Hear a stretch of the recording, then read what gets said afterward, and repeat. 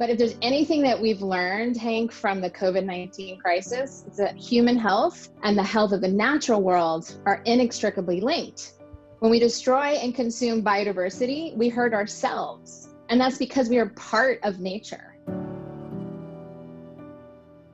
It's sort of like thinking about the island of Hispaniola, which Columbus was fascinated by the variety of its plants and its birds. And today, one half basically has no biodiversity left. That's Haiti. And the other is the Dominican Republic, which has most of it still intact. And that's our choice. Which half of Hispaniola do we want to live in on a world scale? I am so energized by, I have to say, a few things. One is youth movement. Is people taking to the streets and not waiting for permission. They're just going ahead and demanding it. And they're not waiting for governments. They're getting out there and they're making their own change.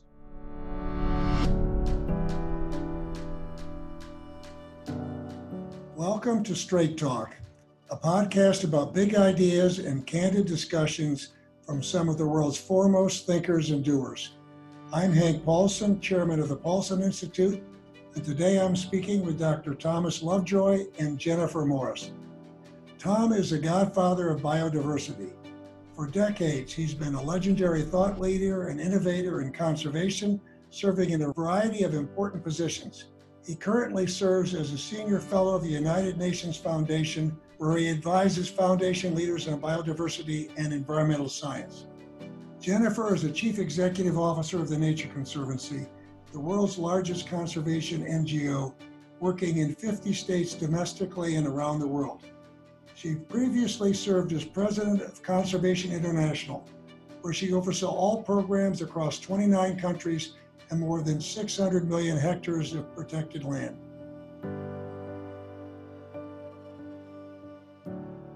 Tom, Jennifer, welcome to the podcast. I've greatly appreciated the opportunity to work with each of you, and I'm really looking forward to our conversation today. Let's start at the beginning. Tom, when did you decide to devote your career to conservation? What motivated you?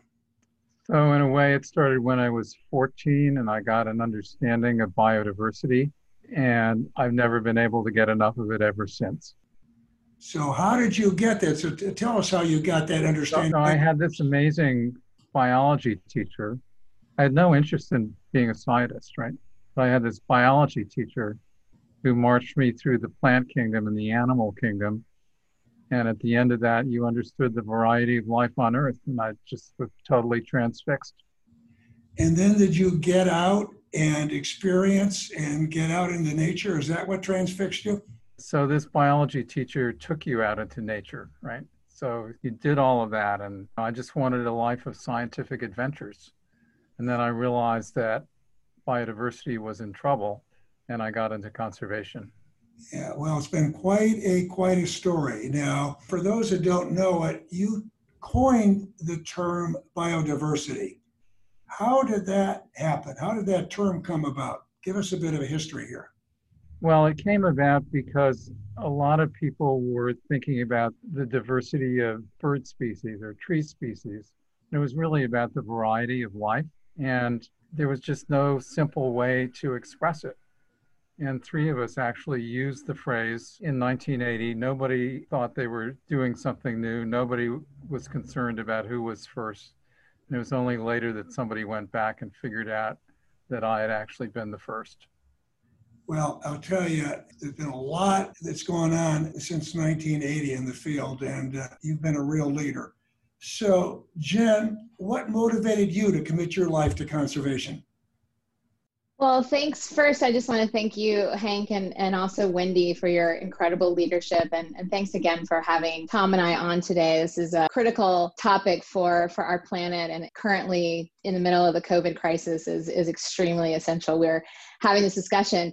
Well, unlike Tom, my defining moment was actually a little bit later.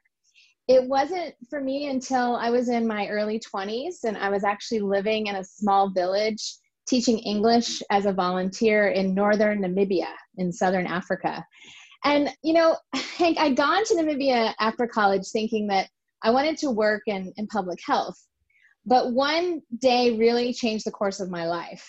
As I was working with women who I was teaching in this village, we were collecting firewood and digging boreholes to access water from an aquifer.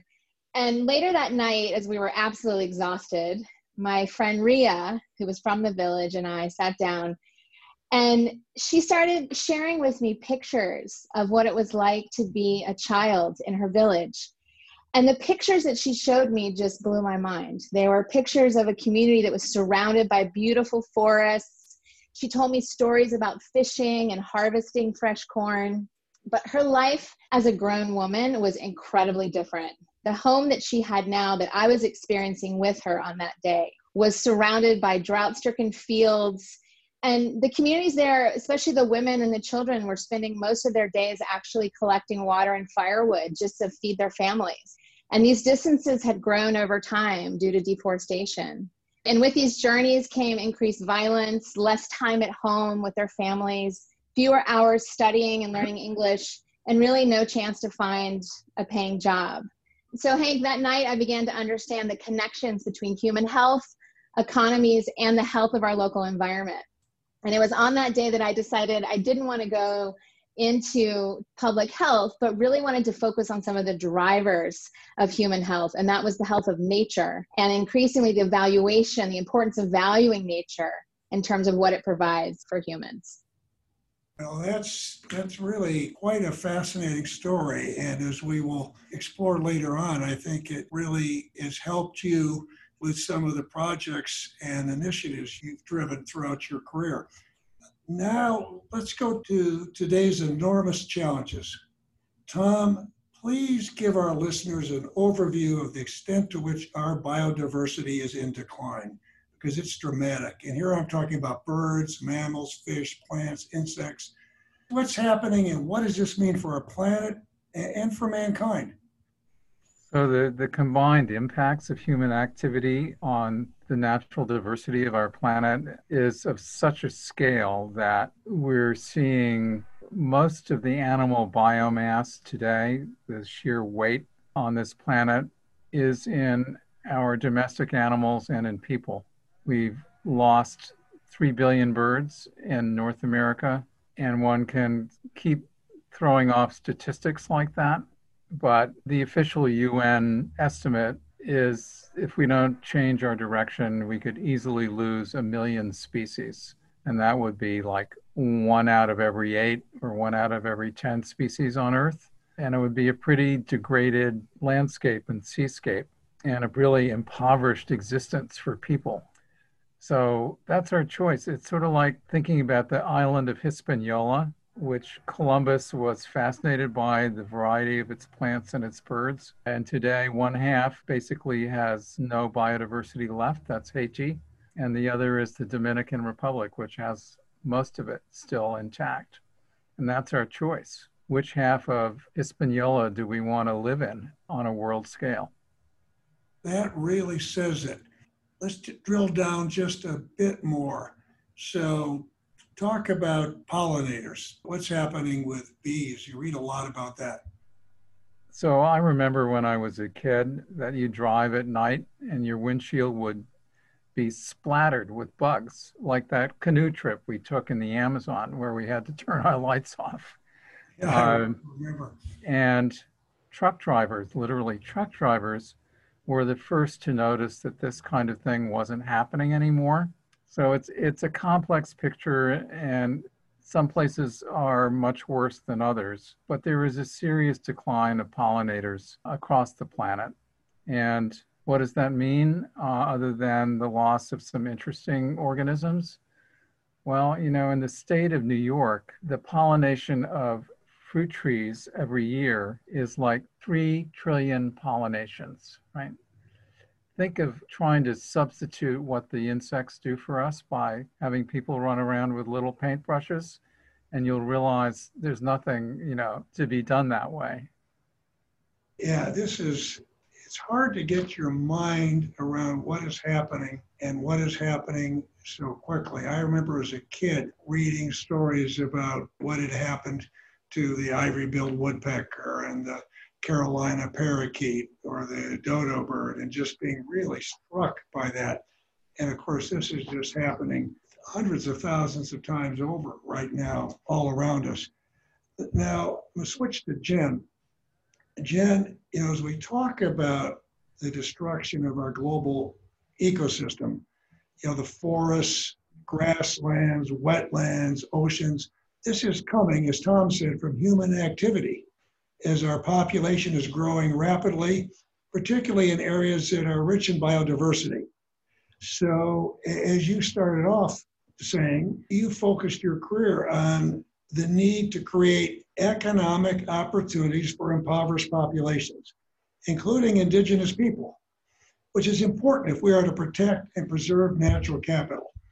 So tell us about this dynamic between people and nature and how it affects our ability to achieve lasting conservation goals.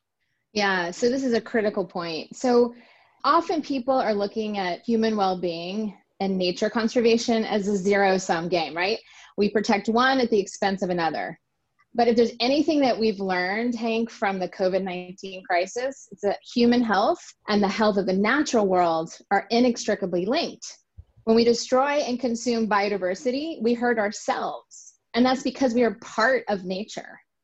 Now, the work that Tom and I do every day is the behavior change business. How do we change human behavior?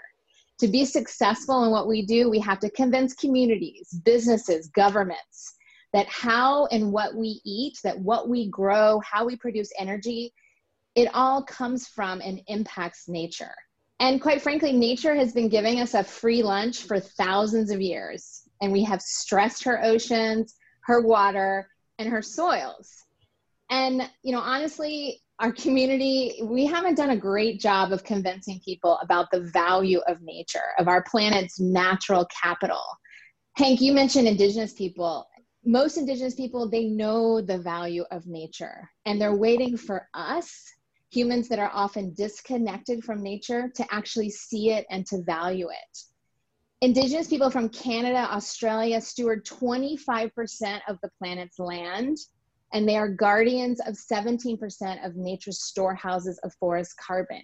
And this not only helps them, but helps all of us to stabilize the planet's climate. And these communities, they receive very little resources to enforce their land title. You think about what's happening in Brazil, you see that playing out right now.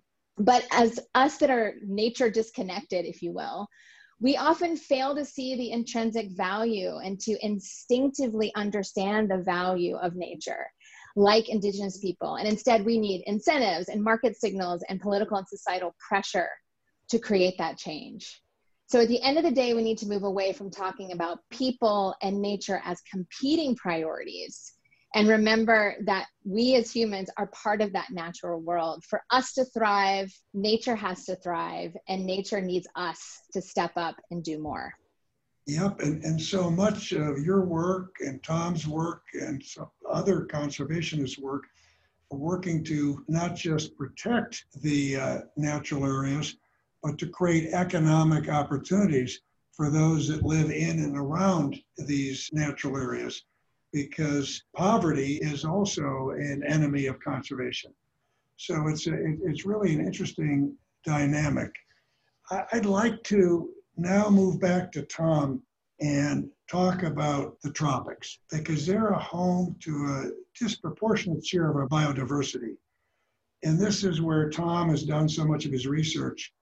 With my wife, Wendy, we visited natural areas, spectacular areas all around the world for many years.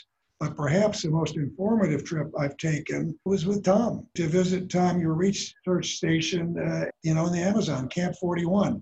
And today we hear a lot about the rapid deforestation and destruction of the Amazon, but I think many people don't really understand why the Amazon basin is important to them.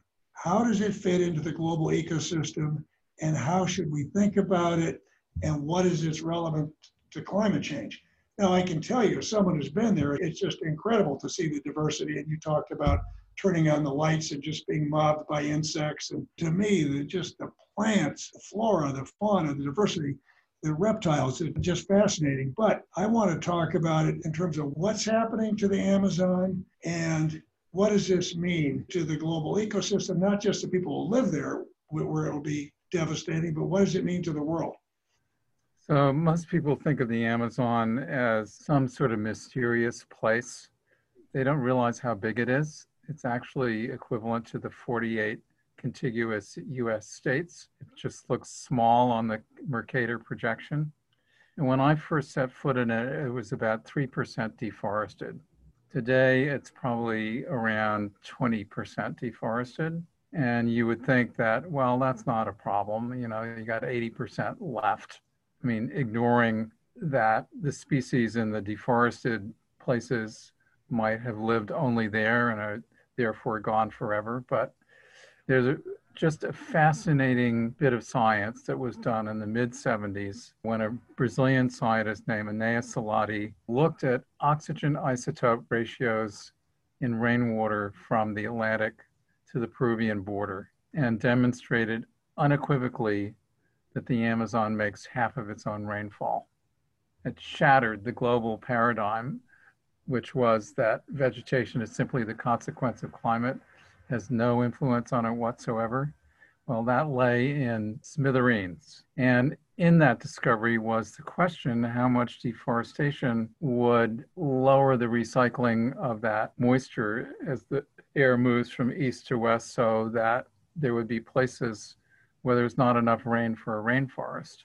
And we saw the plumes of moisture coming up out of the canopy of the forest after a rainstorm. I mean, it's quite extraordinary. And it's actually part of a global continental climate system. So every country in South America except Chile benefits from that. So that's the big hydrological cycle story, but there is so much carbon in tropical rainforests and in the Amazon that it would be a climate change nightmare if that all got released to the atmosphere. It would be about 80 billion tons of carbon.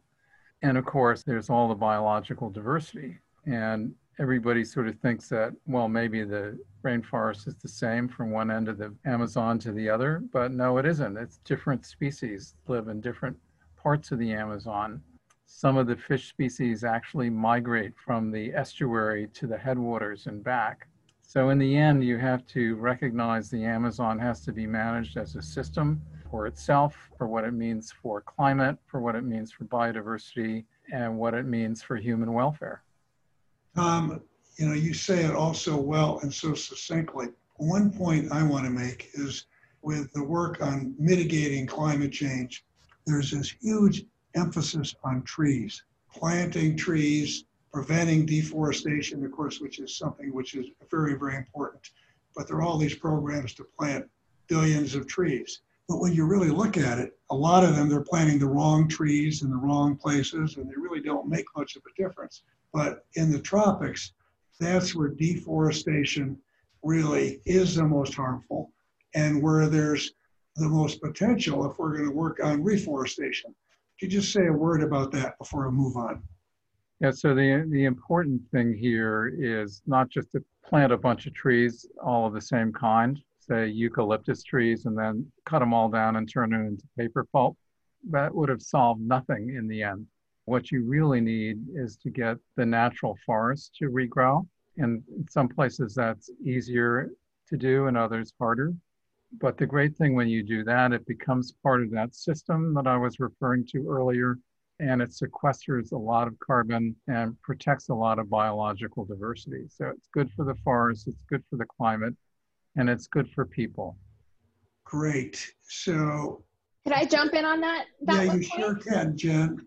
Yeah, no, I'd like just to mention a couple of things about the importance of restoration and completely agree with Tom's point about the need to restore natural forest. And it's much more cost effective as well to do that. There's a lot of interesting techniques on how to do that. But one point, I think a lot of these tree planting programs, you hear about drones and all sorts of technological advances, and that can be good, but at the end of the day we have to involve local communities in doing the ecosystem restoration, whether it's tree planting or using natural methods, because if communities aren't embracing what's happening to their environment, they're not going to protect it in the long run. So I've seen lots of these projects fail because people come from the outside and say, plant this tree here and build this nursery without really understanding the community dynamics. So that's a really important part. Plus, it really adds to the economic well-being of the people, which is so important. Exactly. So Jen, let's get back to the intersection of man and nature. If we're going to continue to take millions of people out of poverty, there is no doubt that infrastructure is needed. And even if some people don't believe it's needed, it's going to be built. So we're going to have hundreds of billions of dollars of infrastructure built in environmentally sensitive parts of Latin America, Asia, and Africa in the decades ahead. And here we're talking about not just roads and bridges and railroads, but dams. And so, most environmentalists, we've never seen a dam we like, we've never seen a road we like, we've never seen a mine we like, right? But some are a lot better than others. And so how, where, and what type of infrastructure is built will determine our ability to preserve our most critical ecosystems. Now, the Nature Conservancy has been a real leader here. Tell us about TNC, what they're doing, and how you go about thinking about smart infrastructure, and what you see as a path forward here in terms of building the infrastructure that's going to be built, much of which is going to be needed, and to do it in a way where there's as little impact on the ecosystem as possible.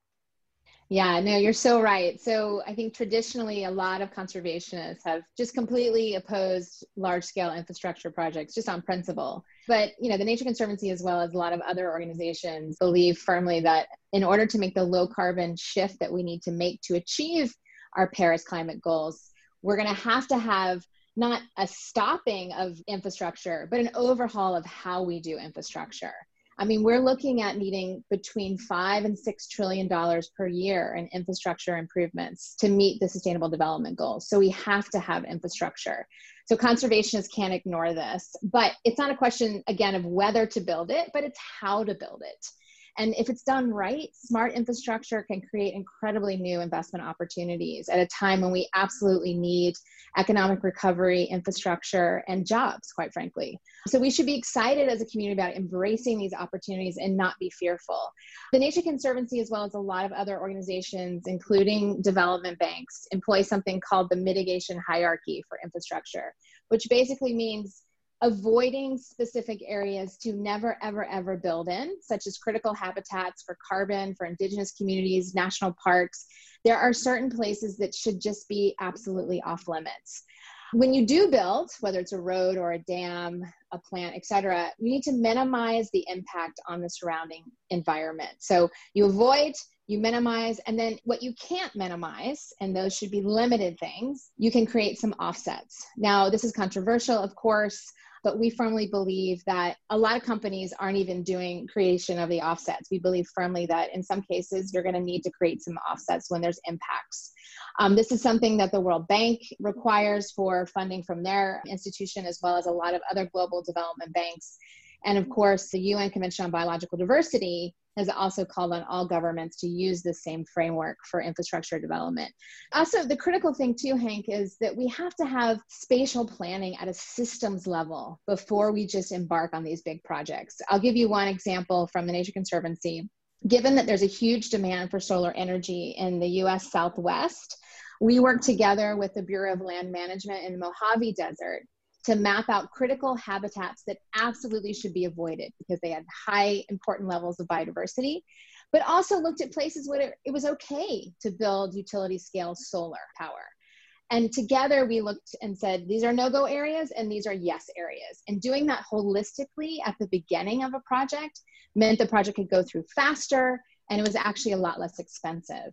The Inter-American Development Bank is doing the same type of approach in their portfolio in Latin America. So that upfront planning is really critical to avoid some of the most socially and environmentally controversial sites, and doing it that way reduces lawsuits and delays and costs. So the bottom line is smart planning is really good for the environment and good for the bottom line for the infrastructure that we absolutely need, especially in a post-COVID recovery. For sure. Hey, Jen, I'd like you to just explain one thing for people that might not be as familiar with it. Describe an offset. What kinds of mitigation projects might come out of a infrastructure program? Sure. So there are many situations where if you cannot, again, avoid certain impacts on a natural system, there is an international framework for creating a benefit in another place if you have to create harm, if you have to do some harm in, let's say, for example, with the creation of a dam. So if you're impacting an ecosystem where a dam has to go, you absolutely have to build a dam in this place, then there are opportunities for restoring an ecosystem, ideally an equal type of ecosystem in another place. So that would be, in that particular case, a biodiversity offset. So that's generally how it works. Yeah, I remember, this is not quite an offset, but I remember years ago working with the Nature Conservancy in the Yunnan province of China on the Yangtze River, and where the Chinese government had decided to build a number of dams, which were going to do big damage to the ecosystem. But rather than just fighting this, the Nature Conservancy got involved and worked with them on how to build fewer dams and how to build them in spots where they didn't do as much harm. And it made a big difference. Now, to finish here, I would like to finish on a high note. So all three of us have to be optimists, or we wouldn't be energetically working to promote conservation in the US and around the world. But there's a lot going on that's not good, but there's plenty that is going on that's good. So Jen, you meet with people all over the world. You've got a big group of young professionals at TNC. What energizes you about today's opportunities? So I am so energized by, I have to say a few things. One is youth movement, as people taking to the streets and not waiting for permission. They're just going ahead and demanding it. And they're not waiting for governments. They're getting out there and they're making their own change. We're also seeing, in addition to sort of a large popular movement amongst the youth, we're also seeing companies that aren't waiting for national policy frameworks. They're stepping up and saying, we recognize there's a problem with our planet's trajectory. Companies like Apple that have committed to carbon neutrality just recently across their entire business by 2030, which is very aggressive for a company like Apple, or like Morgan Stanley, which will become the first major American bank to disclose climate impacts from their loans and investments. Or Microsoft, who's working with the Nature Conservancy using artificial intelligence and big data to identify and map some of the most important areas on the planet to protect. So they're not waiting for regulators. They're not waiting for permission. They're just transforming now, and they're stepping up and they're stepping out. And that is very important. The other thing I'd say that gives me hope and optimism, Hank, is that people are starting to recognize these connections, those connections that I first saw in Namibia so many years ago between conserving nature and human and economic health. I mean, just recently, the World Health Organization published a manifesto for green and just recovery that had the #1 recommendation for preventing another pandemic was protecting and preserving nature. So that gives me hope that we're actually looking across disciplines now, and that's an organization like the World Health Organization, not an environmental organization, would recognize those connections between environment and human health. So that for me gives me a lot of hope that we're moving in the right direction. But quite frankly, the urgency has never been clearer, and we have to move faster together. And we're going to have to see people become more politically active, because so much of the harm stems from counterproductive government policies and incentives, exactly. which are doing the exact opposite of what we should be doing. So Tom, give our listeners some good news. Where are there bright spots in conservation? Where are you hopeful that we will see some progress?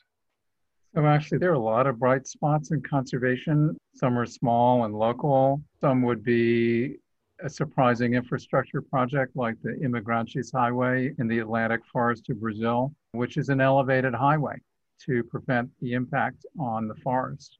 So its actual physical impact on the forest is like 2.5% of a normal highway, and you don't have spontaneous colonization. So when you see people rethinking what they otherwise would have done in a destructive way and finding ways to do it that are compatible with the environment, and a future for biodiversity, it really is a sign of great progress.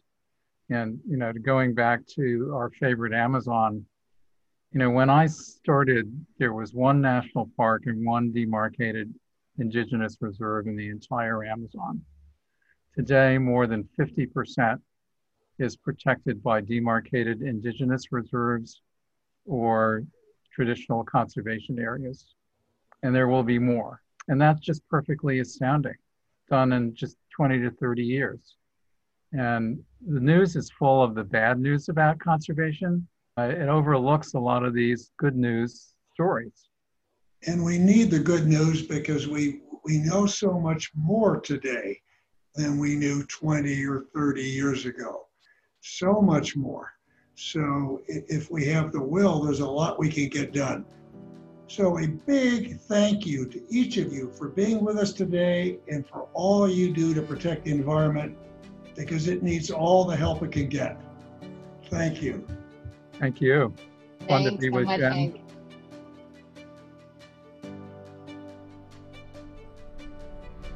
You have listened to Straight Talk with Hank Paulson, a podcast of the Paulson Institute.